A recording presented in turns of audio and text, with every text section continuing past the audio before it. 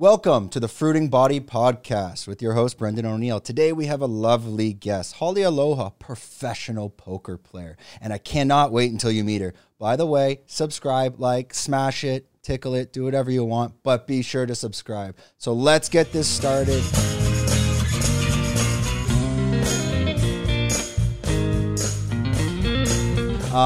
So Holly, thanks for joining us today. She looks a little bit nervous, but that's all right. So we're going to jump right into it as we always do with the guests and learn about your journey. Who is Holly? Thanks for inviting me for this podcast. Thank you for coming. Yeah, I'm really a little bit nervous. What do you want to hear exactly? Let's start back. Now, you're originally from the Ukraine, correct? Yeah. Okay, let's start there. Holly Aloha's childhood in the Ukraine. How was that? Describe that. And let's connect that right up into the poker playing. Now, I'm assuming you weren't playing poker at the age of like 5 or 6, but let's find out. Yeah, sure. The problem with my childhood is that I don't remember much. I think my first memories are when I was like 6 or 8 years old, like when I was to school.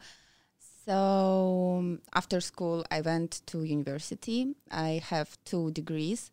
I'm an English teacher. Wait, it's okay. Don't worry. This is a level of degree in Ukraine. Okay. My English. It's good. You're better than most people around Phuket, anyway. So let's say. Okay. And the second degree is hotel and restaurant management. So after I finished my second university, I started working in a restaurant. I've been working as a hostess. I've been working as a waitress, as a manager. Also, I've been working as a maid in a hotel, as a receptionist in a hotel. And after that, I had relationships with a boyfriend. Yeah, and he was a poker player. Okay, so that's a good start. Yeah, he left me, and I was thinking like, before we were traveling the world, and I know that poker players, they earn a lot, so I want to do this too. So I want to start playing poker, and after this, he will see how successful I am, and he will, I don't know if you say same in English, like he will bite his... it's like he'll eat his own words. Yeah. Something along those lines, we would say, Yeah. So I was thinking like, okay, I'll do this, and... he will want to come back to me. What year was this around when that happened? It was 3 years ago. 3 years ago. And at that point, well, obviously, were you traveling around the world with him at the time? Before him, I had poker player boyfriend as well. So we were traveling a lot with previous boyfriend. And with this one, it was just like... Around the world? Yeah. So was he playing, was it online or was it going into tournaments? It was online and offline as well. And what types of places were you visiting? Macau? Were you going to Vegas? Macau and Vegas I wasn't to because I'm Ukrainian and it's too hard to get a visa to America, for example. As far as I'm don't have official job and I'm not married, so I'm potential immigrant, so they doesn't allow much to... Yeah, it's not so easy. So where were you guys we've been going? to Europe. Okay. We've been to Spain, Italy, Greece. I don't remember. Now, is he a famous poker player? If we mentioned his name, would it be like? I mean, we're not talking. Is it Phil Ivey? No, it's like if we talk about the guy from because of whom I started. Play poker, yes, he's very famous. Like a few days ago, he won WSOP bracelet. That was your boyfriend, or what's his name? He's from Belarus. I don't think you know him. Oh, okay, maybe not. But for now, he's very famous. Okay, well, don't worry. We'll Google that after, and I think in post production we'll just pop it up. Okay, his name was Nikita Budykovsky. Yeah, no idea. Yeah. But I mean, I it's funny. I watch a lot of YouTube poker, just like it's kind of some people like to watch funny cat videos. I like to watch poker hands, but I'm again as a poker player. But jumping back to that side of the story, you got into poker 3 years ago. During this time when you were traveling with him, were you playing in the tournaments as well, or were you more the I don't want to say cheerleader, I'd rather say hype man? Like, were you kind of just like on his side, or were you also playing as you traveled? No. As I told, like we broke up, and I decided that I should start to play poker, so he will come back to me. Okay, I got you. So we've been dating before I started play. So after I started to learn this game, and I really loved it, so I was like, oh my God, this game is for me. I want to play poker till the end of my life. So I started learning it, and like after I think 2 months, I went to a live event, and I've got second place in a tournament in live event. I was so lucky. I didn't know how to play at all, so I didn't know what is 3-bet at that time. So I've got, I don't know how, second place in live event, and the one Ukrainian company it noticed me, and they came to me and said like, hey, do you want to stream like for our company? And I said, yeah, sure. So like after 2 months in a poker career, I've became an official streamer of Ukrainian Poker Room, and I've been working with them for 2 years. Yeah, I've been a streamer, and the next year they proposed me to be their ambassador. Yeah, so I was an ambassador, and this year I decided to leave this company to pursue your own dreams and path. Yeah. So you were working. You were sponsored by Poker Room. This is the name of the platform. I was, yes, Poker Match. Poker Match. Yeah. Where is that company from? Is it Ukrainian or Yes. It's Ukrainian? The poker players on that platform, it's primarily like Eastern European Ukrainians, or do you also get a lot of like international players as well?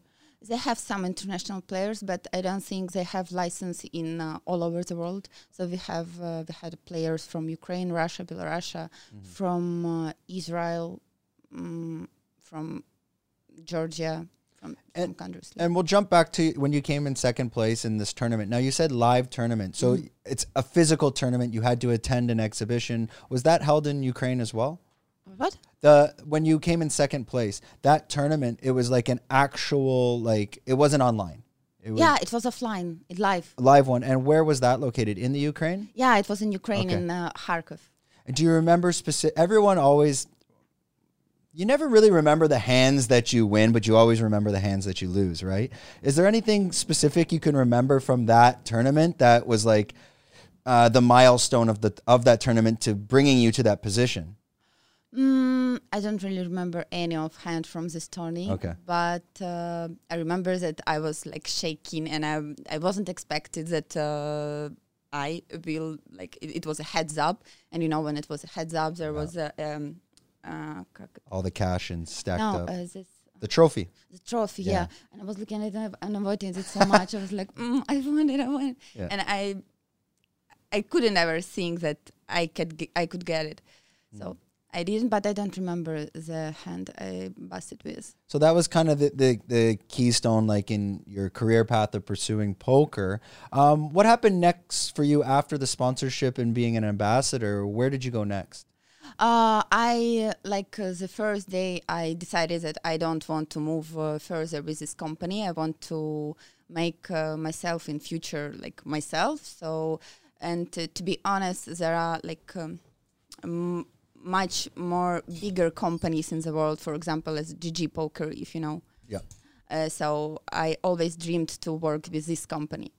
So if I would sign a contract for 1 more year with this Ukrainian company, I won't get another contract. So, but I didn't get anything from GG, and I just wrote all the answers for the companies which proposed me to collaborate with me before. And the first day I my contract with Ukrainian Poker Room finished, I signed new contract with another company, but it wasn't Poker Room. Actually, it was like a poker news site. Okay. So I was the ambassador also for a few months, and after GG Poker invited me to stream at their channel. So now I'm not official streamer yet, but I'm streaming at the GG Poker official channel. So you would go on their channel and do like a guest stream of yourself. I've just had it like 10 hours ago. 10 hours. Yeah. Yesterday you said, because you were busy, and you're usually, what time are you doing that on? For Europe time, is it night in Thailand? Yeah. Night in Thailand. Yeah, mostly because we have 5 hours difference with Ukraine now. So, Yeah. I'm from Yeah. future. Yeah, yeah. It's because I think 3 p.m. is 8 a.m. there.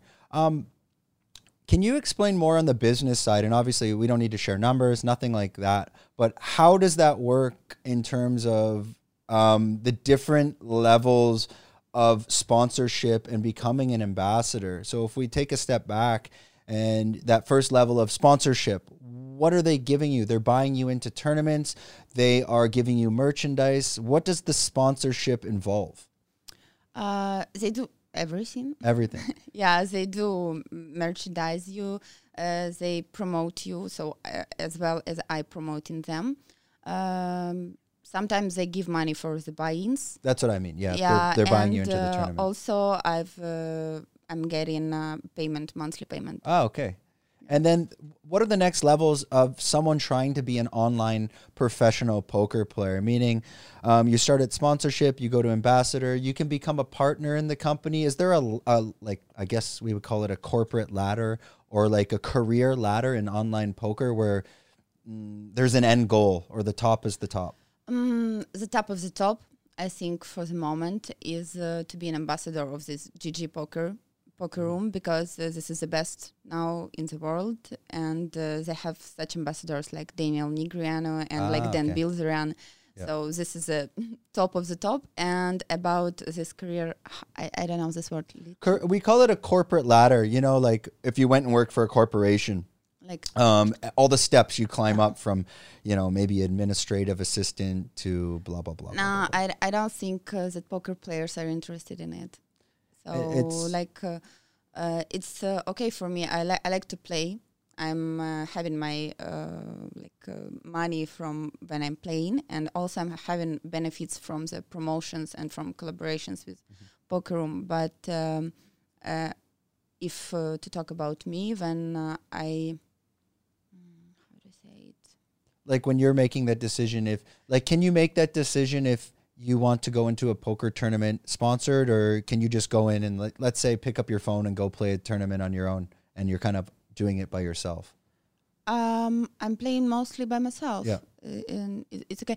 I was trying to say that if I want to be successful and like professional poker player and to be winning poker player, playing poker is not only about seeing like hands, seeing okay, this is full house, I'm a winner. Yeah. It's about lots of work with your game behind all this Twitch online things. Yeah.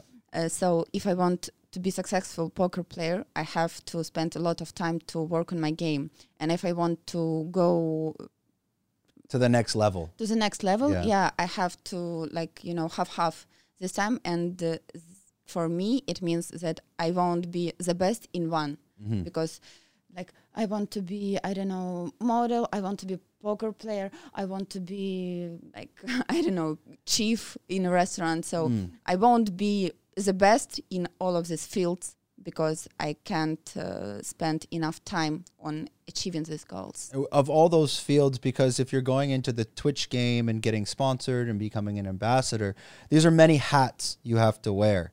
Meaning okay, I have to focus on the media side. I need to prepare for Twitch. What are we going to do today? Am I doing something funny? There's a little bit of pre-planning, and that is time, which takes away from developing and sharpening your skills in poker. What is your goal? Do you want to focus on the sponsorship side, or are you really focused on improving your game? I'm really focused on improving my game, because if I won't do this, I won't get any sponsorships. Yeah. Because maybe 5 years ago, if you're pretty good looking. Yeah, if you're good looking. If you're a good looking girl. So I think any company would want to get you for a sponsorship, because, when I have Instagram and I have 22K followers and 90% of them are men. So this audience is especially for poker rooms.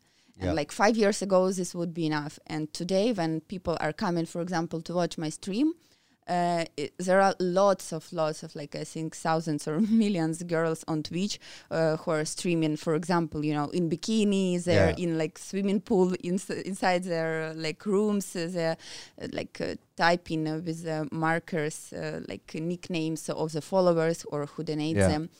So this is the easiest way to earn money. And if you're like this, you won't get sponsorship from serious company because there are lots of girls like this. So you have to be on the you need to also find like your niche and your brand and what represents you. Do you see any of and I'm assuming it's yes, because I mean someone must have done this, but girls that maybe were on that are on Twitch and Instagram and also taking the poker side over to OnlyFans, is that happening as well? I've seen it happens a lot, but I'm not doing OnlyFans. Yeah. But I'm just assuming that's going to happen as well. What is your dream for poker besides like the sponsorship and ambassador? Do you have like an all-time dream to play at a table or win the WSOP? What is your like biggest dream in this poker career? My biggest dream, I guess, is when I came to poker. And I was telling people that I'm a poker player.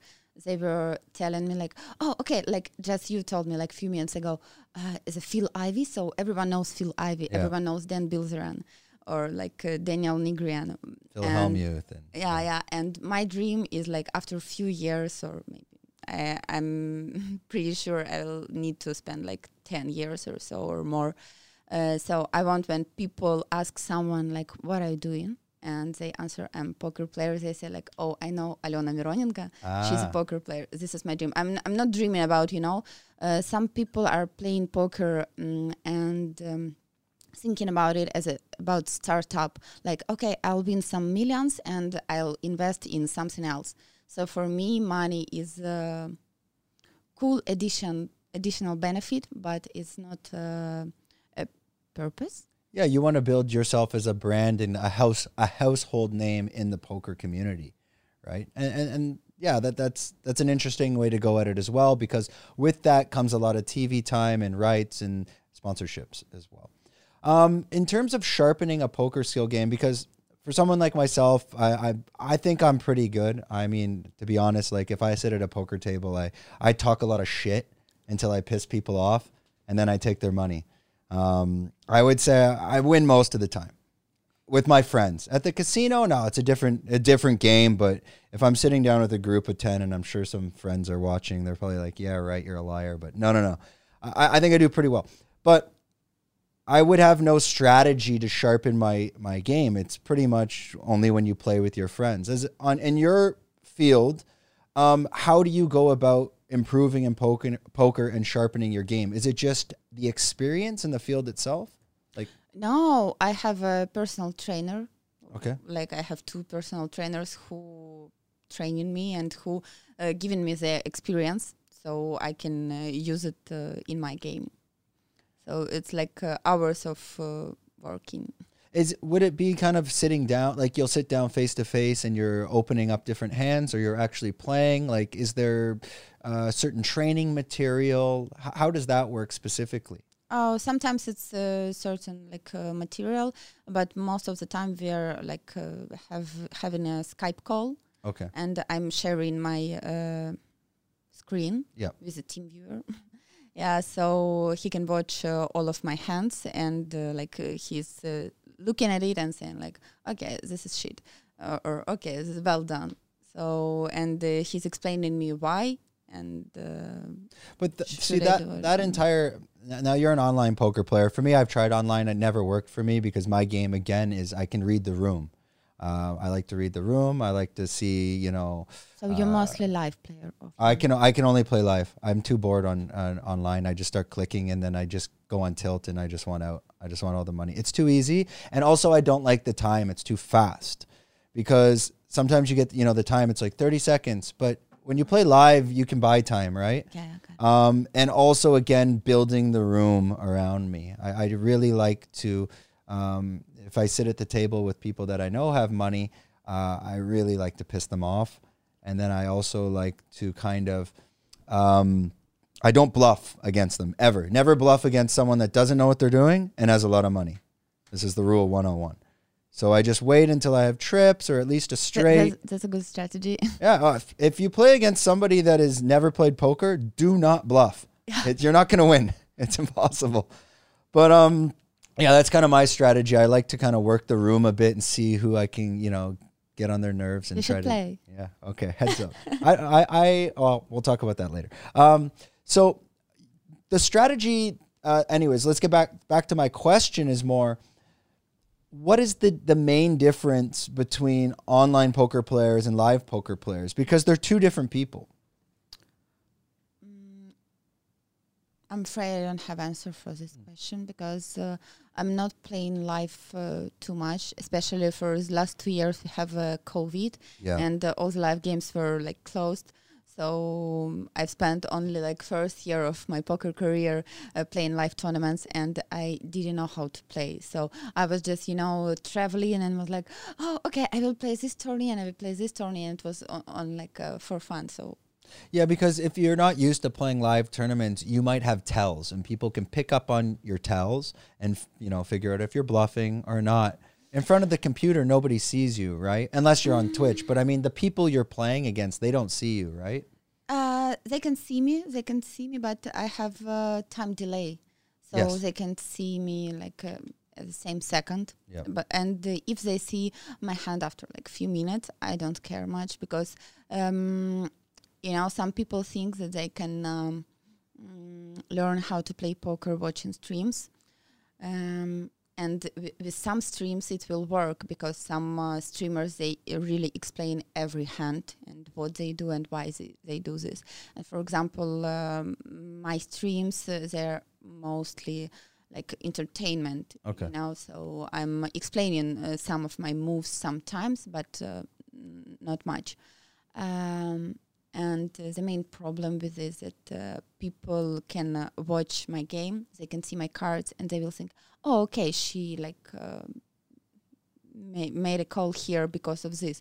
And for real, I made a call because of different reasons. So it won't help them anyway, even if they see my cards. Is that part of a online poker player's strategy to analyze their competitors and watch their Twitch games after in case you play them in the future and get an understanding of what they do and why they do it and how they play? At some sites, we have like statistics. So you don't have to spend like 6 hours watching my stream to know how I play. You can just push the button and see in a program like all of my leaks, all the data from how often you go to the flop, how often you go to the end, how often you fold, all that. So some poker sites they have it initially. If you want to initially be able to look at this information, meaning they have it like, for example, at GG Poker they have it like amount like this probability of going to flop, for example. They have it next to the nickname. Yeah, the statistics are there. It's built in. I get that. That's it's a bit, I don't know if I would like that on a site because then it reveals a lot of information about your hand as well. So when someone's making a decision, if they're bluffing, are they not bluffing, you might go with the probability based on their data. But if you didn't have that, then you still don't know. Yeah, but I think, for example, about this built-in system, it's much better apart from, for example, at PokerStars, a different site. You can buy this program, for example.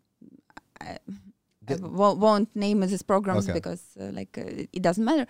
Okay, so you buy it for, I don't know, like $200 per year, and you see all the data. So at this site, I don't want to play because, I can use it against some players, but if I spend less time than better players than me, they will use it better from me. And it can come back around, and it's definitely an edge you want to keep, and you want to keep that information hidden as well. So why don't we pull up? Let's pull up her Twitch, and we'll just pull up a quick video, just to give people an idea of what we're looking at. Are we full screen now? Okay, because we're also on audio. So Hans is clicking the play button. Everyone on audio, you're gonna have to tune in. I don't know. We're probably at the 30-minute mark. The volume we'll probably pick up later. Oh, because that's kind of the intro. So now you have your okay. You have your dog. You're dancing around. It was a break. Okay, so it's a break between the hands. Is this a tournament or do you play cash game usually? I play both, but mostly when I'm streaming, I play tournaments because it's more interesting for people to watch tournaments because of the competition, because they like to see that I'm winning first place. They like to see that I'm getting, I don't know, like $3 or $5K in one evening. Or when I'm playing cash games, I can win a few buy-ins and it's like a few $100. So like, okay. Yeah, the content's probably better as a streamer for tournament because also there's a time frame. So anyone that joins your stream, they know this tournament might be 90 minutes or 2 hours. Instead of cash game, they might be watching you for 8 hours. It's a different type of content completely. Do you prefer tournament or do you do prefer cash? Which one? It's such hard question for me because of the time which I spent for the game. I would say because of my ego, I prefer tournaments because I really love to win. And especially when I'm streaming, like maybe 1 week ago, I won 2 tournaments at one stream, like one after one. Yep. And it was such great emotions. And people were crazy about it because like it's cool and it happens not much. So this is why I would prefer tourneys, I guess. Yeah, I used to be more of a tournament player, but most people I play with are cash game. That's how they are. But I prefer tournament because I like the pressure of, I don't like cash too much. And you're playing Texas Hold'em? Yeah. 2-card? You're not playing Omaha or anything like that. No. Okay. So that's the problem when you play cash game with, say, 9 people, Texas Hold'em. I call it Texas Hold'em Fold'em. I mean, if you don't have a top 10 Phil Hellmuth hand, you shouldn't even be in the hand. Like I won't even go in with like Queen 9 suited, to be honest. If it's, do you agree with that? So my strategy is I'm playing top 10 hands when I'm playing, let's say 8-9 player cash game, because if you limp in with, I don't know, 8-7 off suit, a lot of the times you get yourself in trouble. Now, sometimes I'll sneak in if it's like a 4-5 suited and I'll play stuff like this, but that's my strategy. What about yourself? Limping is a very bad game. Yeah, it's trouble. Yeah, so my strategy is like to c-bet 30% pre-flop. On a flop c-bet. Yeah, so you're 3-betting the pot. Pre-flop, I just open from different positions, different hands. Depending, yeah. Yeah, so like, and after that, when I'm playing average bet, like continuation bet on the flop is like 30%. And the turn is like 150% pot, or like 3, 4. How to say times 75%. 75%. 75 or 1.5 pot depends on which turn card is. So it's I mean, there's a lot of variables. But it's a very good question. For example, if people who watch this podcast, if they play poker, because like every cash game player should have a strategy, and every player should work on it. You should play with there is a solver. You know what a solver is? A program which shows you balanced strategy, balanced decisions on every hand.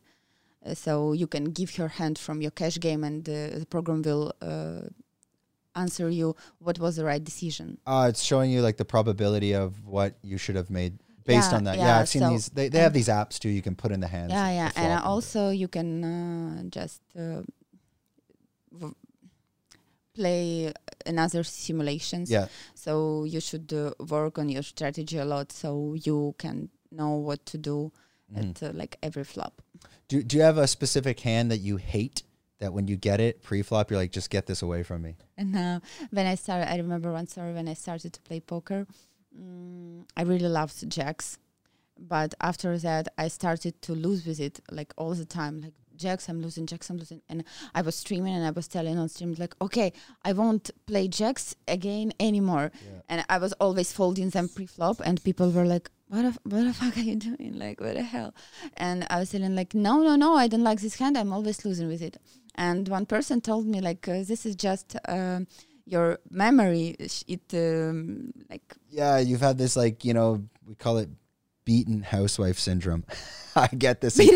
Yeah, I get it in poker too. It's just one hand beats you up so bad that you're like, you don't want to go near it ever again. Get it away.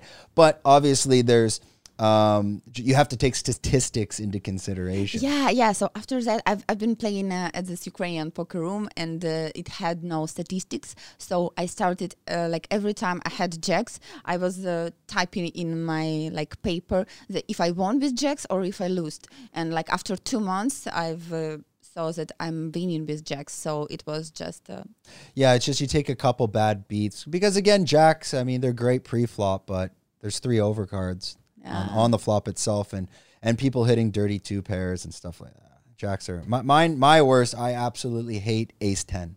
Ace 10 bad? Oh, it's just trouble. Tell me a story. Oh no, I mean I have a million stories. Like if I see it, I just throw it away because the problem with ace 10 is like it looks good, and then you hit your ace, but you only have a 10 kicker, and then it's trouble because then now what do you do? So kind of with ace 10. Unless you're going to get trip aces or you're hitting a straight, your ace alone, you don't even want it. It doesn't do anything. Anyways, that's why I throw away ace 10, personally. Do you believe, like if you have ace king suited pre-flop and it's early in the tournament and you're large chip stack and let's say there's another guy large chip stack and they push you all in pre-flop and it's a little back and forth, are you one to call and essentially flip a coin or will you back out? It depends on how much big blinds. Again, it's kind of like he 2-betted, you 2-betted, he re-betted, and then it's kind of a back and forth, like say by the third one, and then they push all in. I think if it's freeze out, it depends. You know what's yeah. Let's say it is freeze out, no rebuys. And the reason I'm asking that is because essentially, like these cards, they're still coin flip cards at the end of the day. Yeah, so I would say off-suited, I would fold, I think, and suited, I'd call. Suited, unsuited, fold, suited, call. Yeah. Interesting. Because anyways, it's not a pair. Yeah. Yeah, and if we go to the river calculator. Yeah, the statistical probability. EV calculator. So we will see that ace king off suited will have much less. Lower, yeah, because equity. I always find that and the reason I ask that question is for me, I fold 100%. Maybe I didn't explain the situation. I always find that if I raise, let's say, I don't know, 40% a big blind, maybe something big, and then you re-raise pre-flop, and then I re-raise. I always find that that re-raise back, the person always has aces or kings. Not always. In my experience, I always find especially when it's going pre-flop back and forth on these raise, somebody has a ridiculous hand. They're not going to have 10s or 6s or there's so many hands you can eliminate. Do you? Yeah, sure. But if you're talking about online poker, then I'd better win this big stack for now, and we'll play further, or I'll just bust and I'll play another Tony. There are thousands of another I should have made that clear. I was more referring to cash game. Yeah. Then now it's two different situations. Yeah. Cash games for sure call. Because cash games I can make a new game. You're a gambler, eh? Okay. Let's gamble. Okay, let's tie it all back because again, I think I'll talk about poker hands for hours here. That's just me. Let's tie this all back into Phuket. Where were you before coming to Phuket? I was in Costa Rica. Uy, hablo español? Poquito. Un poquito. No bueno. My Spanish is shit. But yeah. What were you? So you went. Now, correct me if I'm wrong. You're in Europe and then you went to Costa Rica. I was in Ukraine, and from Ukraine I flew to Costa Rica, and after that, my visa was finished, and I was with my ex-boyfriend, poker player as well.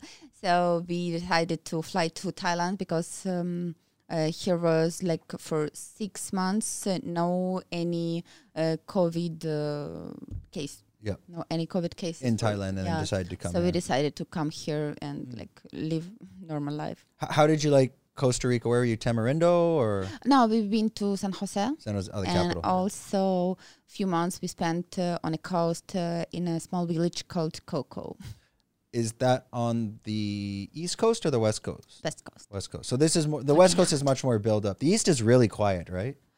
I'm not sure. I think there's some Costa Rican Muay Thai guys here. I was about to move to Costa Rica 2 years ago, but then I did all the research into it, and I found out that it's much more expensive than Phuket. Number one, number two, like you need a car. Like the roads are kind of fucked, and number three, it's a bit too quiet unless you're in San Jose. But I want to be on the beach, and I did all that research into Tamarindo and these surf towns, and pretty much everything I found there, like. When it rains, the roads just turn to mud in these little towns, and like you kind of need 4x4 or like a stronger dirt bike, and they're very quiet. It's not like Phuket at all. Yeah, but nature there is very, very beautiful. Nature is amazing. But for example, if we talk about beaches in Thailand are much more beautiful. You know that Nai Harn beach, it's third the most beautiful beach in the world. Really? Yeah. Oh, Surin, come on. Let's go. Yeah. I was kind of surprised when I googled this information. I think Surin's more beautiful because it's smaller, it's quaint, there's less people. I was at Nai Harn like 2 weeks ago, and like there's just dogs shitting everywhere there. There's like 50 dogs, and usually the dogs here they go into the grass because the dogs don't like to watch you do the business. But the dogs there, he went into the like ocean. The other one's just on the beach, and when you're walking the beach, it's everywhere. I think it's because of COVID situation. So they owned this beach when there was no people. So they're like, oh, this is my house this is my now. place. Yeah, there are tons of dogs there. Like walking that beach, 50 plus dogs. They're all quite friendly, and it's fine. But here, I mean, I know all the gang out here. I got a whole gang of dogs. Yeah, so. I saw downstairs. Yeah, I let them. One of them used to come sleep here. His name's Robert, but he's a little chubby sausage dog, and I had to kick him out because like he's so dirty. Like you can't do anything. Like I would take him out, walk to the beach, and then he just goes into the garbage and rolls in the garbage in the mud. He'll eat a rat. He'll come back. He's got just like barbecue sauce all over his face, and full of mud. But this dog is and then eventually like my house, there was just like kind of sand fleas on the carpet. I'm like, all right, Robert. You're back on the street. Come on. Yeah. So you decided to move to Thailand after Costa Rica because of the COVID was getting better here and the visa situation. At this point, you broke up with your boyfriend and came alone, or did you guys come together? No, we came here together and we like broke up here already. Ah, okay. It's a fresh wound, or love life. Actually, it's interesting story about me staying at Phuket because when we broke up, I was thinking that I'll go back home, and he was from Russia and he flew back home, and I was thinking I'll fly to Ukraine. So when we were together, we bought a dog. And that was the dog we saw in the Twitch video. It's a boy, girl? What's the name? It's a girl. Her name is Misha. Misha, very Russian. Okay.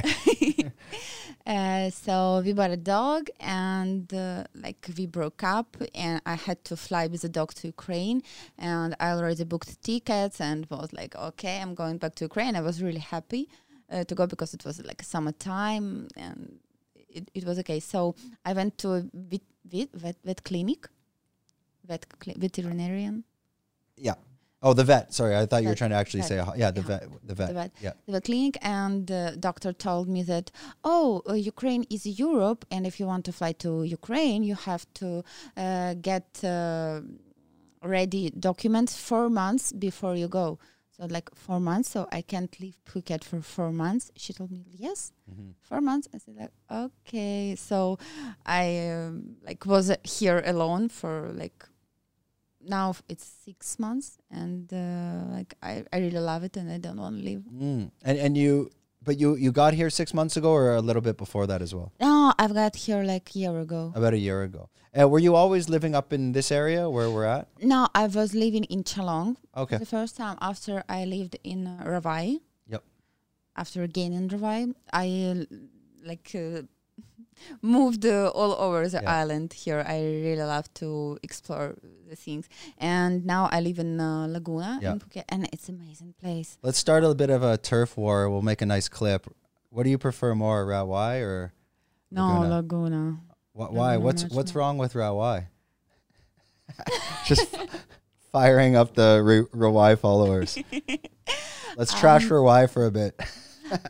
Okay, I guess I was. It was enough for me of Ravai, because Ravai is more, like kind of easygoing, and Laguna is much more beautiful places, much more like tasty restaurants, much more beautiful people. I really love when people, dressed up and they look good. And in Ravai, they seem like, they live there for 30 years and they don't go out. Like Hans, this is a real clip. We got to put that one together. Just we'll call it Laguna versus Rawai. He looks good. Yeah, see, of course, he's the mayor of Laguna. You haven't met him?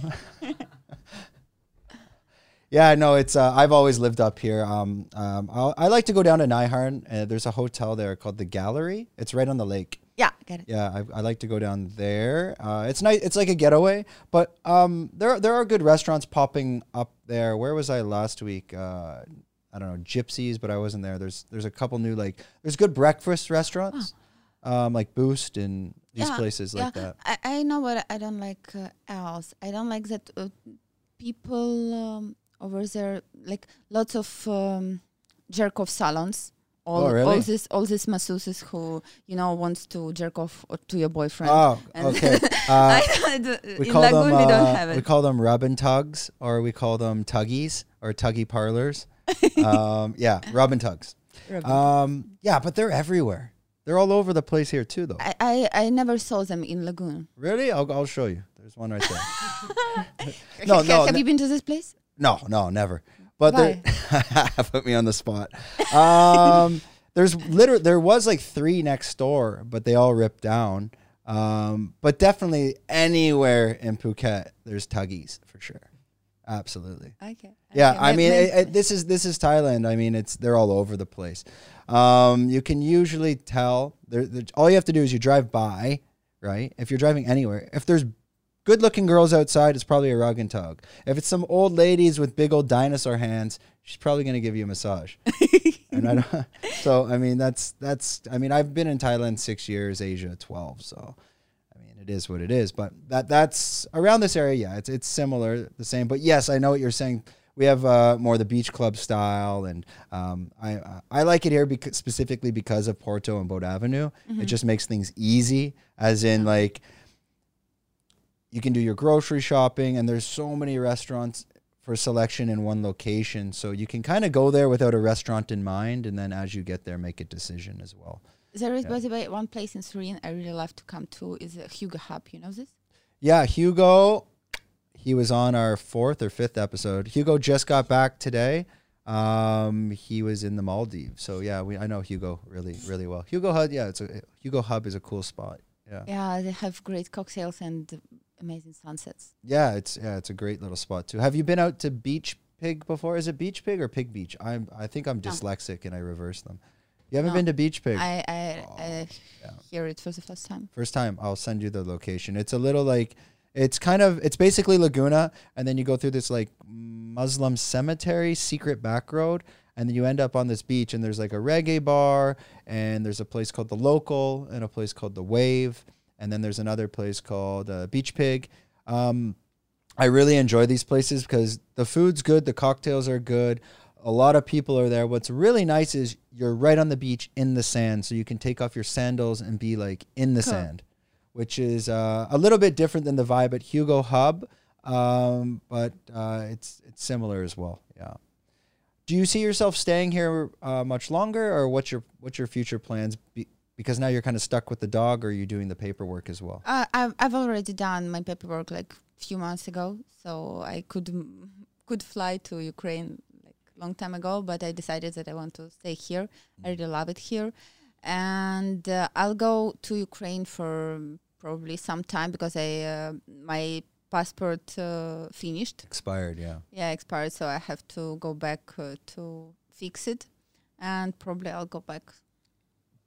And also because winter is coming, so you probably want to wait a bit as well. Yeah, I'm here. Yeah, you're waiting that out at least. So you're here till at least March, April, till that winter's gone. In Ukraine it's crazy now. Very cold. Yeah, it's Canada's snowy. no. I haven't seen snow in years and no intention. But why you can't just renew your passport in Bangkok? I can, I think, but I just don't like to speak English so much. It's so hard to speak English with Thai people for me. I think before I had better accent in English. And now when I'm in Thailand and I'm communicating with them, I always have like this. And I'm trying to talk like this so they can understand me. Yeah. And they don't understand. They don't understand at all anyways. Did you try to learn some Thai or? No. No Thai. I've tried to learn Chinese. Oh. I've been learning Chinese for 7 months because... 你会说中文吗？我叫阿伦。你会说你叫什么名字？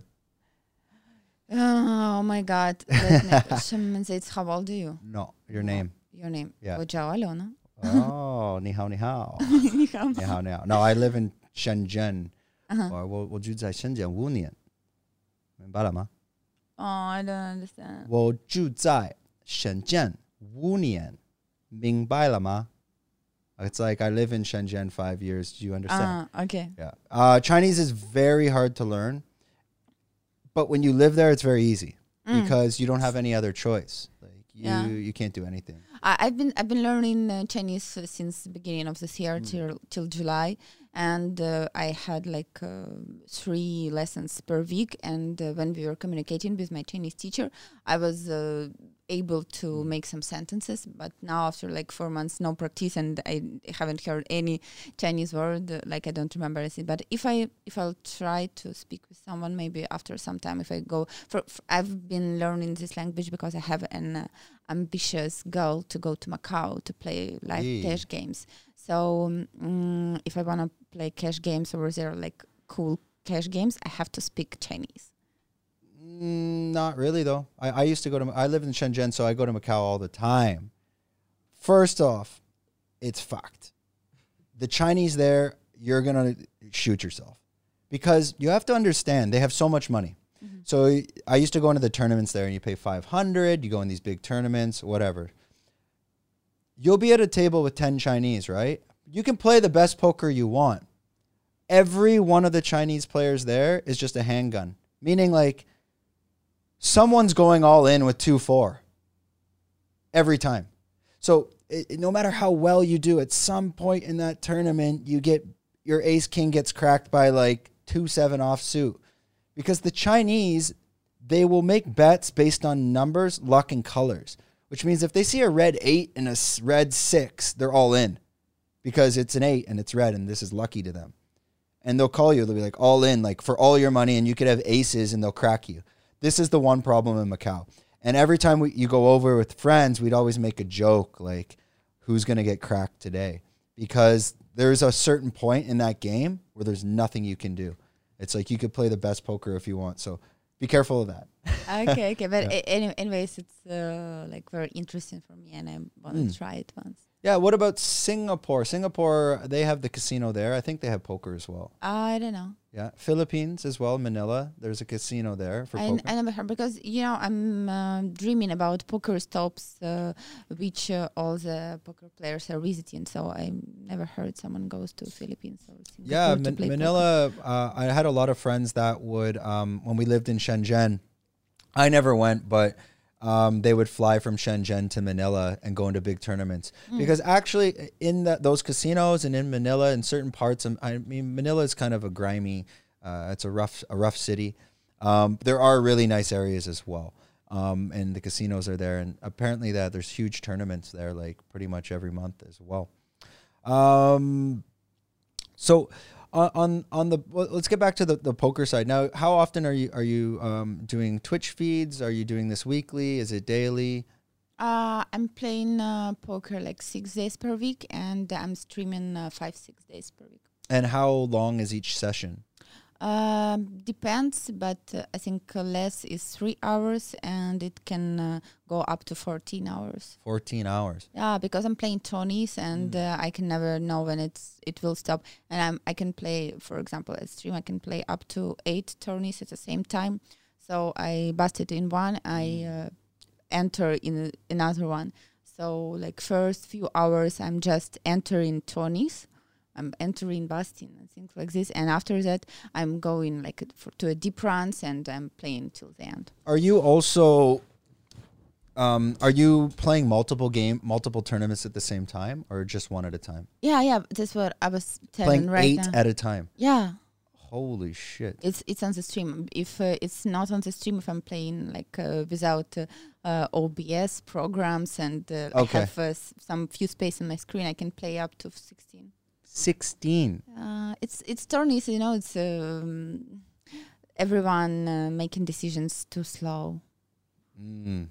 But you need to be constantly on the ball, constantly thinking. I mean, that's so fast. I couldn't. For example, I saw you have here lion's mane, because I eat lion's mane every day, and I think it helps me. For example, if I start my poker session without it, I would feel like after 1 hour that something is going wrong, and I'm remembering it's because I didn't eat pills. Yeah, it's a funny. I'll have to see. Which company do you get it from? Do you know? It's I buy it in a herb. Is it from Phuket? No, I think it's from Joe Rogan podcast. Oh, on it. I think are you buying Shroom Tech? What is it? I think it's called Shroom Tech. If it's on it product, it's probably it could be Shroom Tech, because that's one of the products he has lion's mane in as well. I can show you which one is it. You have, or you have the picture? I'll let you know. There's one problem with it. We definitely won't clip this, but I'll explain it. It's fake. There's a big issue. That's why we're doing this product. The problem with Joe Rogan. Let's see. I have this one at home, but it doesn't work. No, that's low quality. It doesn't work, and I use this one. Yeah, that's host defense. No, it's shit. I'll explain why. Everyone out there, and I again, like, just to give you the educational side of it. I don't even need to grab the product. So the problem with it, I've explained this on the podcast before.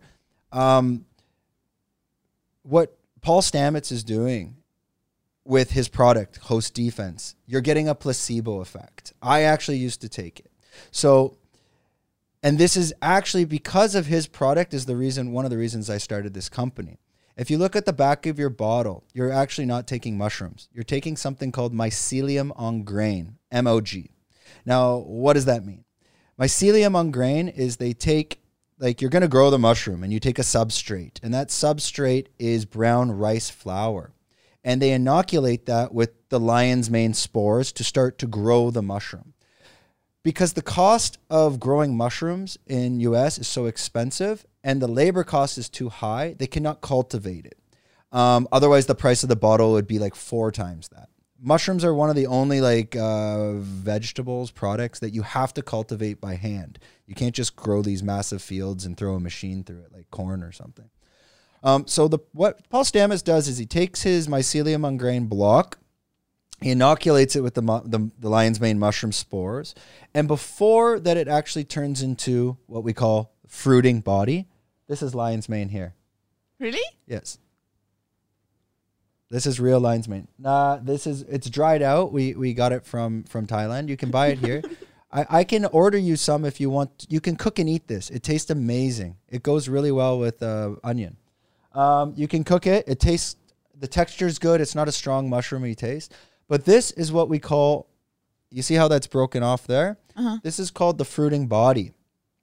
Hence the company name, Fruiting Body. What Paul Stamets does is, before the mushroom ever becomes the fruiting body, he takes his mycelium en grain substrate, brown rice flour. So there's no fruiting body. Nothing's developed. And he takes that and he puts that through a processor.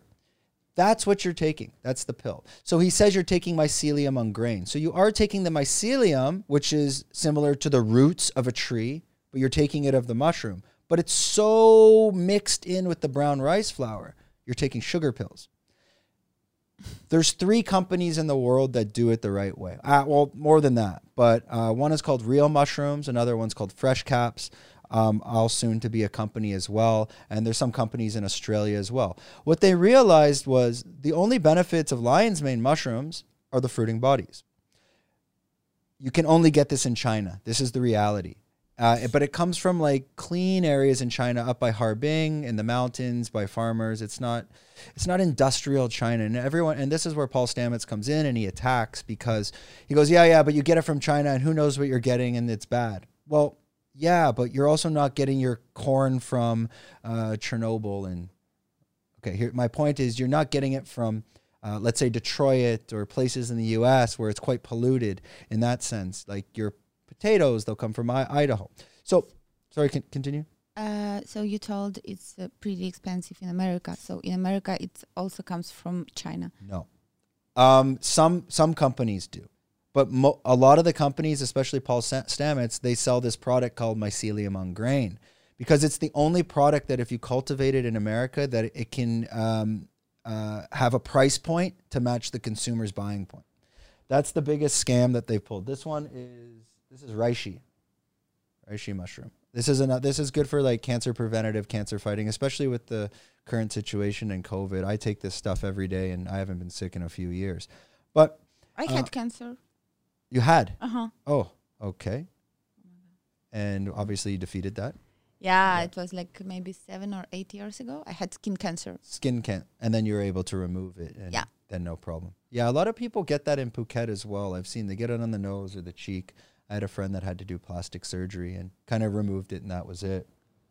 So basically, I have some lion's mane downstairs I'll give you, but even that quality is not that good. It's just I'm playing with some formulas. But the only way to get the true potency of lion's mane is you have to take the fruiting body, and this is the fruiting body. It's quite hard, but it still has moisture. You have to take that, and you need to grind this into powder. Pure powder, fine, no moisture, like maybe 2% moisture, nothing.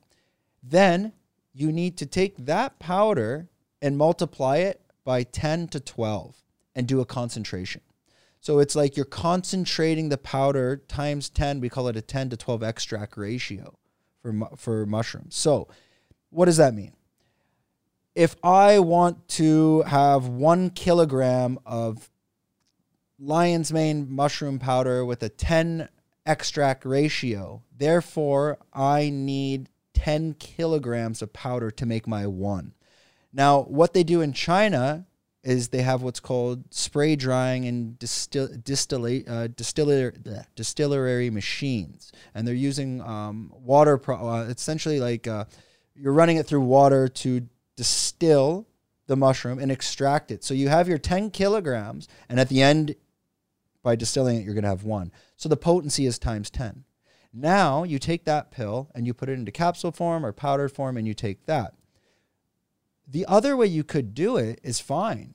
You could take a 1-to-1 lion's mane extract, a 1-to-1, no problem. But every day you have to take 10 pills.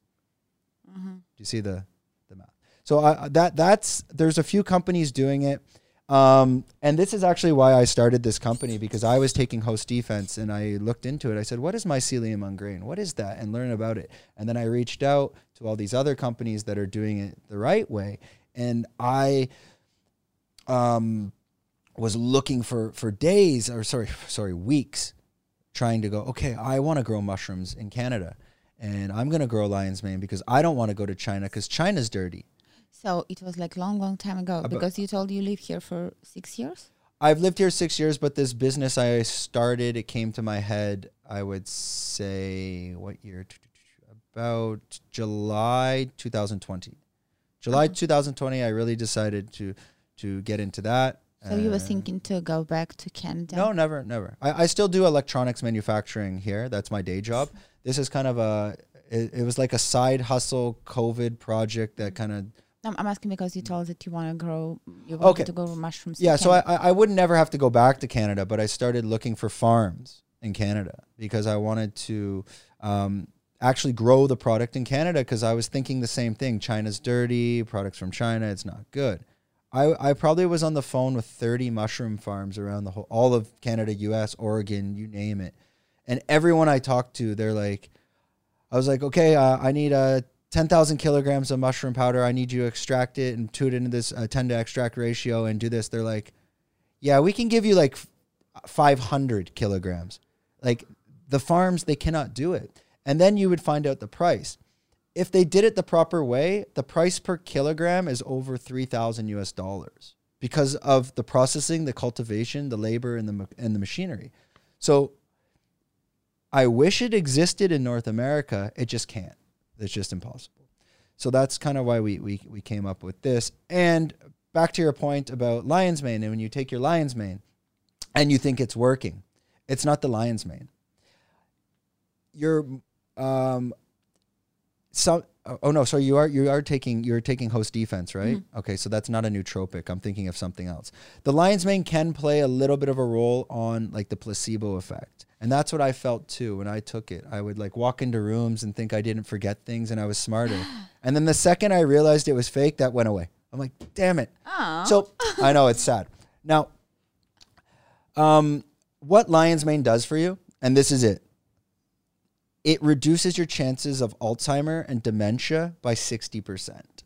That's the benefits. So kind of like why we take vitamin C or things to boost our immune system to fight against cancers. And every day you take your omega-3s and pills like this. It's just like a preventative block for your immune system. But lion's mane specifically, it's not going to make you smarter. So it's not working like a nootropic. A nootropic, no.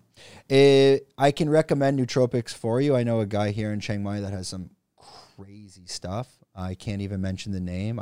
And if I give it to you, you can't either. It's like a secret partner. I'll ship you some down. This stuff is on fire.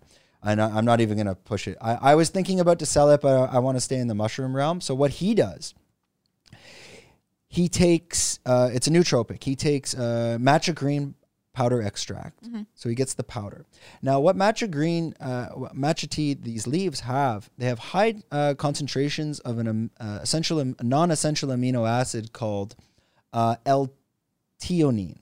L-theanine, T-H-E-A-N. Yeah, I know this word. Okay, L-theanine.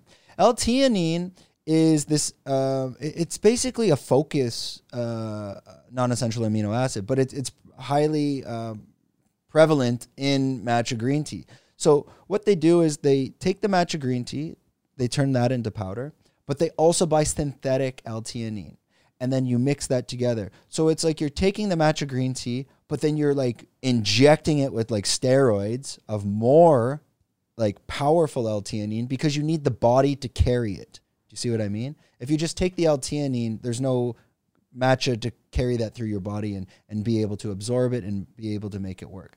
They mix that with blue butterfly pea flower and something else. Anyways, but the L-theanine is the main thing. I can ship some down for you. This stuff, when you take it, is absolutely amazing. Like you're so focused. It's not like Adderall or anything like that, which would make you crash.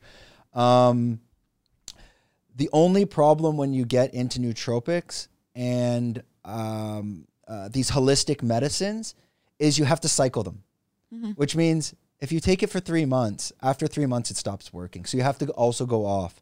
A lot of people say like 1 day on, 1 day off, 1 day on, 1 day off. Do that for 3 months, 3 months off.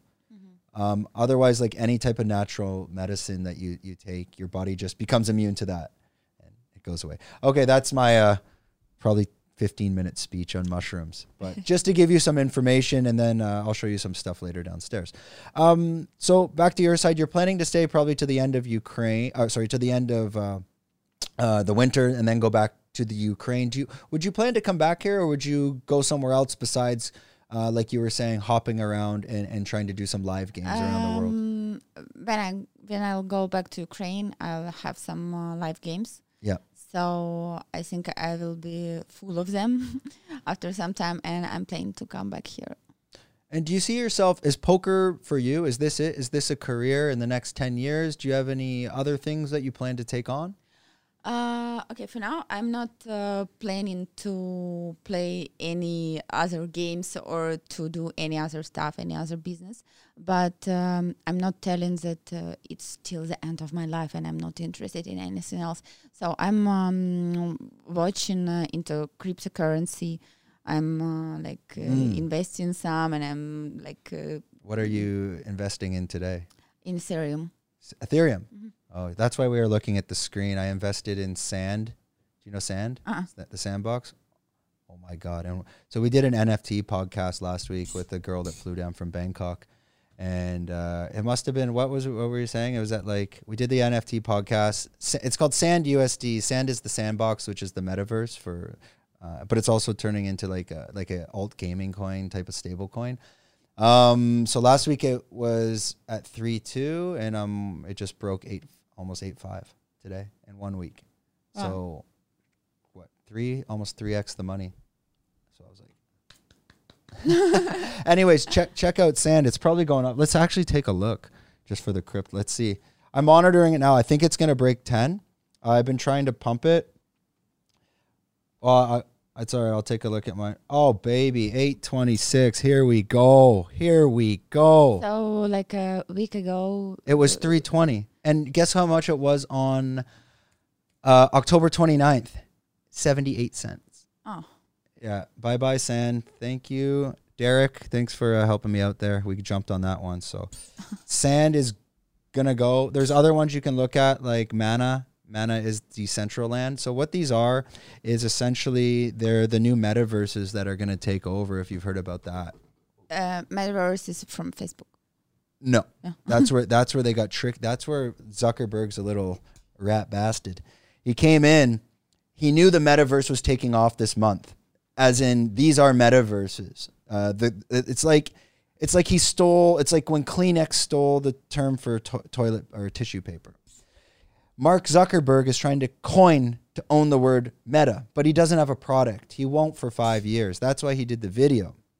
So the real metaverses out there are like Decentraland, which is MANA as the code, or Sandbox, and there's a couple. But these are the two that I'm watching. They're basically worlds that you go into, and it will be like gaming and virtual reality.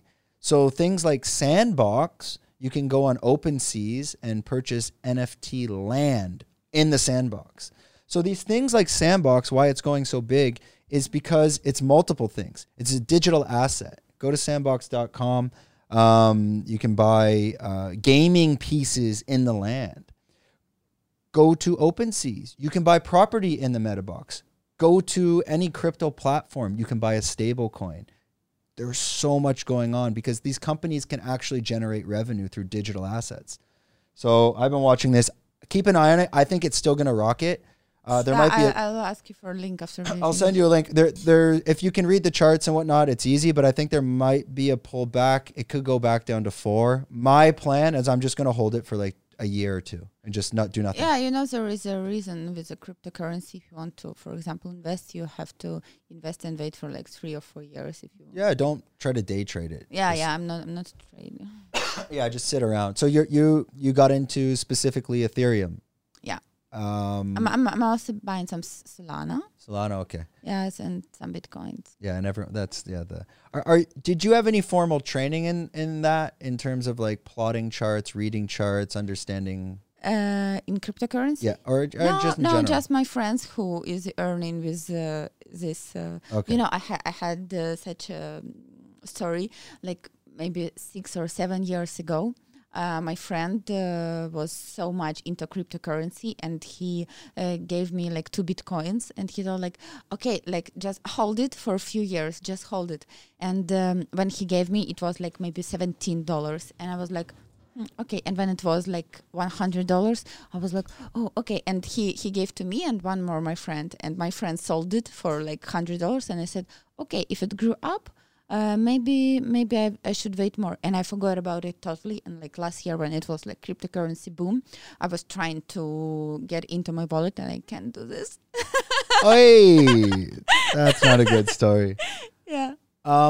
It's on. Do you remember the platform where the wallet is? I maybe it was Binance, maybe something. Binance. Something. Yeah, I listened to a podcast on that. How much money or Bitcoin is just, we call it living in the ether, just floating around. And there's, because people, they forgot about it, they can't get into it. They had like hard wallets where maybe it was a USB key, something's happened, they can't crack into it. You know what I found out yesterday? My friend told me that when, for example, I want to send you some cryptocurrency, and you send me this like code. Yeah. Yeah, if one letter, one thing character, is one character, is changed, and wallet like this doesn't exist, money won't go back to you. They will be lost. Huh? Is that true? Oh wait. No, not true. Oh, he doesn't know. I was teaching him today. He has no, I don't know why I'm asking him. I'll have to ask my friend. Yeah. That's crazy. Someone told me this yesterday, and I was like, what? How? That's scary. That's scary. No, I couldn't imagine that. Because then the code would just be wrong. Anyways, I gotta look at that's That's interesting. That's pretty nuts. And are you doing anything else, or just like kind of the crypto, the poker? Have you got into like equity trading or no? Not yet. So at heart, where does this heart of the gambler come from? I mean, I don't know.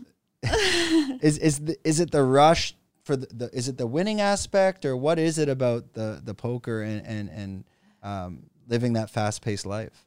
I think it's about my ego. The ego. Yeah. So I think it's about like I have to prove everyone that I'm the best. Oh yeah. And maybe this led to relationship issues. Now we're in this is the therapy session. All right, what's wrong? Tell us. I'm trying to stir it up. Yeah, we're stirring it up. I think this problem comes from childhood. Yeah. No, let's not go back that far.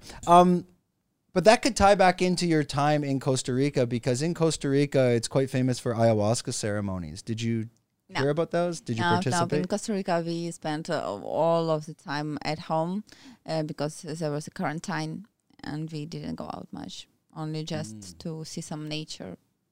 So. When you were there, did you hear about the ayahuasca ceremonies? No. It's quite famous there as well. No. I didn't hear, but I heard about it yesterday. Someone told me that people do it in Pangan. Yeah, I think they do it in Copenhagen. I know they do a lot of things in Copenhagen. Have you been out there before? No. It's a very hippie. I don't think you're hippie style, no. Yeah, that Copenhagen is like, I don't know really. No, God no. Why did you move here? To Phuket, because I was living in China for 6 years, and then I probably was going to die from pollution. So I said, get me the hell out of here. Why didn't you go back to Canada? Are you crazy? No, because it's so cold. Lots of Ukrainian people that dreaming to move to Canada. They go there. That's fine. Do you know there is a big Ukrainian community? Yeah, for sure. Canada, it's freezing cold, and it's always snowing. It's always cold. It's a nightmare. I can, and it's a bit boring, to be honest. I'm sure Vancouver's nice, Montreal is nice, but Ontario is, it's so boring. But I mean, Phuket's great. I live on the beach. It's very easy life. How do you know Same Russian? for South Africans. They also want to go to Canada. Yeah, but then they get there, and then it's like, why did we move here? Yeah, no. Canada looks good on paper until you get there, and then you realize how cold the winter is. Like February is like winter is pretty much November to March, which is the whole year. Like, and it never ends. So, no, you're saying, how do I know Russian? Just living in Asia so long, you meet so many Russians. So and I play ice Russian hockey. Girlfriend? No, never, no Russian girlfriend. No, because I play ice hockey with a lot of Russians, so I learn like I won't swear, but a lot of bad words in Russian. Yeah, and I know a little Ukrainian. Tell me. It's the only word I know. It's like my friend taught me this one. It's the only, it doesn't even make sense, but he said, like, if you're at the bar and you're with someone, you can, like, cheers and say, Очень крепкий. No, budmo. You have no. Очень крепкий is very strong. Yes, like, is your drink strong? Okay. Очень крепкий is like a question. Yeah. So if they're like, нет, okay, here you go. There you go. That's all I know. Because that is Ukrainian, right? Yeah. No, it's Russian. Is it? Someone told me that's more Ukrainian the way to say it. And Yeah. Well, I thought I knew some. I guess I don't know. Ukrainian will sound like дуже креп. I don't know how to. Oh, are you sure you're from there? Tell us the truth. Where are you from in Ukraine anyway? It's the longest city in Europe, by the way, and the second longest city in the world. Longest. Longest, yeah. What does that mean? Long, like big? Long. Like the city is long. Long. Yeah. Oh God. The city is long. I don't even know how that works. Okay. Yeah, it's called Kryvyi Rog. No idea. Unless you said Kiev or Donetsk, I pretty much anything else I wouldn't know. I used to live in Kiev for like 8 years, I guess so. Is it nice to go back? I mean, there's a lot of history there. I mean, what do you miss the most? My friends and the city. City life. When I miss shoes like this. Okay, I want shoes like this. Being able to dress up. Yes. Like have fun and because Thailand you can get very somewhere, easy. Like upstairs on a rooftop bar. Well, you got Bangkok. I mean, Bangkok's good for that. There's a lot of hidden spots that aren't. Yeah, but I think the problem of this missing for something is because of quarantine, and I'm not vaccinated, and I can't travel, so I can't go to Bangkok. I can only stay here. Yeah. Are you going to get vaccinated tomorrow? Oh, really? Yeah. Yeah, we just heard from my friend. I showed you the picture. He wasn't, but he's not. He's he's in ICU. Ooh. Like he said, he got pneumonia in his left lung. He wasn't vaccinated. He got it, I guess, last week, and then I showed you the picture. He's in. He got vaccination last week. No, he didn't get the vaccine. He didn't get the vaccine. Yeah, you're like, oh, hey, I don't know. Tomorrow, I guess. No, he didn't get the vaccine. Are you vaccinated? No, I'm not. I'm waiting. I'm kind of. So the problem is, I need to go to China and I need to go to Canada, but like all the vaccines are different for everywhere and here. So I'm kind of just waiting until like they figure out what's going on. I don't know if I'll get vaccinated. My friend isn't vaccinated and looks like he's dying in the hospital. So now that's starting to scare me a bit. But I usually don't go out into like clubs or Patong or Bangla or indoors with like thousands of people. Like that's why I like places like Hugo Hub or Beach Pig.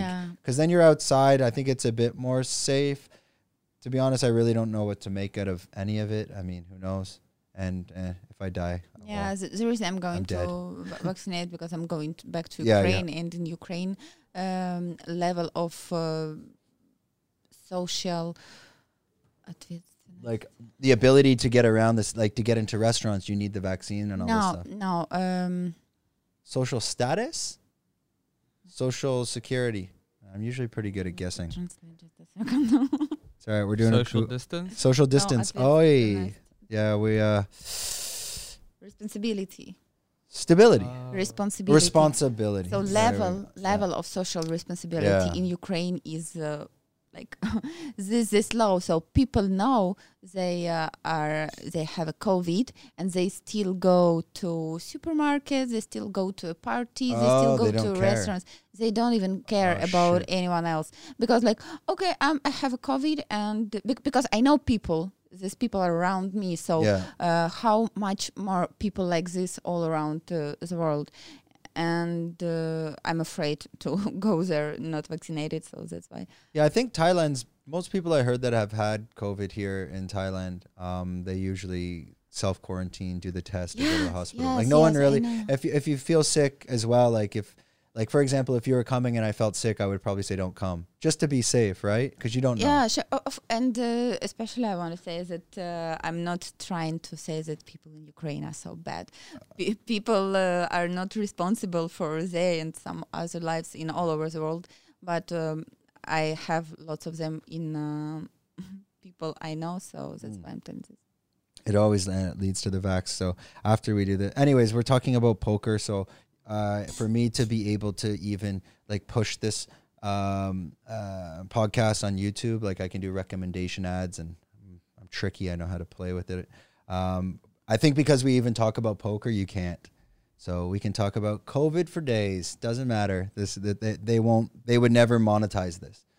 I think certain things like cryptocurrency, anything gambling related, they just, if you try to push it. I tried to push like I had a news reporter on and tried to push the YouTube video and they blocked it as well. YouTube is like the god. They just don't care at all. Yeah. How are we on time? I feel like we've been talking for like we're doing quite well. 120. Oh, that's good. See, well, let's try to get another 10 minutes out of it. Let me stretch this. I'm good at that. Okay. What do you love about Thailand? You're in Thailand. You've been in Rawai. You've been in Laguna. Why Thailand? What can you say to all your viewers out there? And this is a good time for a clip. You can tell them why you love Thailand. I love Thailand because of good massage. Oh, wait. Oh, whoa. I see where this is going. Okay. Yeah. Unfortunately, this women in Rawai, they don't do massage for women. I think that's a business. Hey, should we go into something here? Like women's Thai massage? I mean, Hans, you look like you got good strong hands there, bud. What kind of massage are we talking about? Oh, I think we know. Yeah, that's definitely, there's opportunity there. There is opportunity there. So your love for massage, yeah. I mean, you said you're more of a city person, but I mean, you must have passion for the beach. And yeah, I love the feeling when I'm riding bike all over these beautiful places. Beaches are so beautiful. It's white sand, blue water. Coconuts. I love coconuts. Oh, yeah. Coconuts are phenomenal in Thailand. Yeah, I love when people smiling. You know, there was a situation. I was at the beach, and one Thai woman, she was trying to sell me some clothes, and I was just laying. And she came to me and she started to talk to me, and I was smiling, and she asked me where I'm from. I told I'm from Russia. And she told no, I don't believe you. People from Russia doesn't smile. And I was like, it's okay. I'm from Russia, Ukraine, same for me. She's definitely right. Yeah. So about Thailand, what I like is that people here are smiling, even so. Even if they doesn't want to, they still do. So I think it's good to feel this flow of energy. Energy we can exchange. Yeah, it's mutual energy, and I mean that's why it is called the land of smiles as well, right? Mm-hmm. Yeah, and it's I agree, the ability, the freedom here, and being able to drive around. The island. Do you have a favorite beach besides Naiharn? Like, have you made your way up north to any of these hidden beaches? I love Banana Beach. Banana Beach, yeah. The one here, like, because there's another one they keep trying to call Banana Beach and confuse everybody. It's on like Coral Island or something. Not this one, not in Coral Island. I want to go there, but I still wasn't. Yes, I'm talking about this one. And I also love about Thai people that they are always want to help you. And I've read that they are doing this because they know that it's good for their karma. So now they help you, and after this, they will get something else. Yeah, no, that's definitely true. I find in Thailand, if you ever have a problem, someone's willing to help, and quite quickly. Not even compared to Canada, but I guess that's maybe more in cities where people are less reluctant to want to help. You know, this fast-paced life as well. What else do you do kind of in your spare time? And maybe that's some stuff that you've shared with your viewers as well. Like, what are your hobbies? How do you stay busy when you're not streaming? Oh, I'm doing yoga. I'm doing tennis. I'm spending time with my dog. I'm riding bike, eating food. Where's Misha now? You should have brought her on the podcast. She will eat all the virus here. Okay. That's all right then. Yeah. She's just at home and it's okay. She's she's still a puppy, you know. She always wants to play. Yeah, that's good too. Okay, we'll wrap this up because we're doing well. We're trying to keep it under hour 30 because it just seems like with podcasts it's a bit better. Yeah, sure. Especially we're noticing all the bigger ones that are trying to go. They even keep it under an hour. How's your back? Yeah. Oh, there. I think because I was like this. I freaked you out before. I'm like, don't slide. Watch your posture. No, it was good. It'll look great on camera. So that's my camera. I'm gonna pass this to you. This will be your camera, and just let everybody know like where they can find you on Twitch, YouTube, Instagram, Tinder, or wherever you want. Okay, you can shoot out to them over there. I don't know how to say in English. YouTube. No. What should I say? Just let them know your handles. Like, okay, your Instagram handle, how to find you on YouTube. Just everything is Holly Aloha, pretty much on all platforms. Mm-hmm. There you go. What is handle? Handle is like the Instagram at Holly Aloha. Like, you know what I mean? I think that's what it is. Okay, action. Thank you guys for watching. You can find me at all the platforms under the nickname Holly Aloha. And that's HOLYALOHA. Yeah. Okay. That means saint love. You know, it's from aloha, from Hawaiian. Yeah. It translates like hi, hello, and love. Holy, it's saint, so it's saint love, and it's something what I have inside all of me. Oh, a lot of love. Unless you're at the poker table and you want their money, then it's all not so much love. You kind of mask that. It's all smoke and mirrors. Okay, that's back to us. Are we good? Okay, that wraps up another episode of Fruiting Body Podcast. We hope you enjoyed it. Don't forget to like, subscribe, hit the bell, smash it. I don't know if you're not subscribed. I don't know what the hell you're doing. And we're done.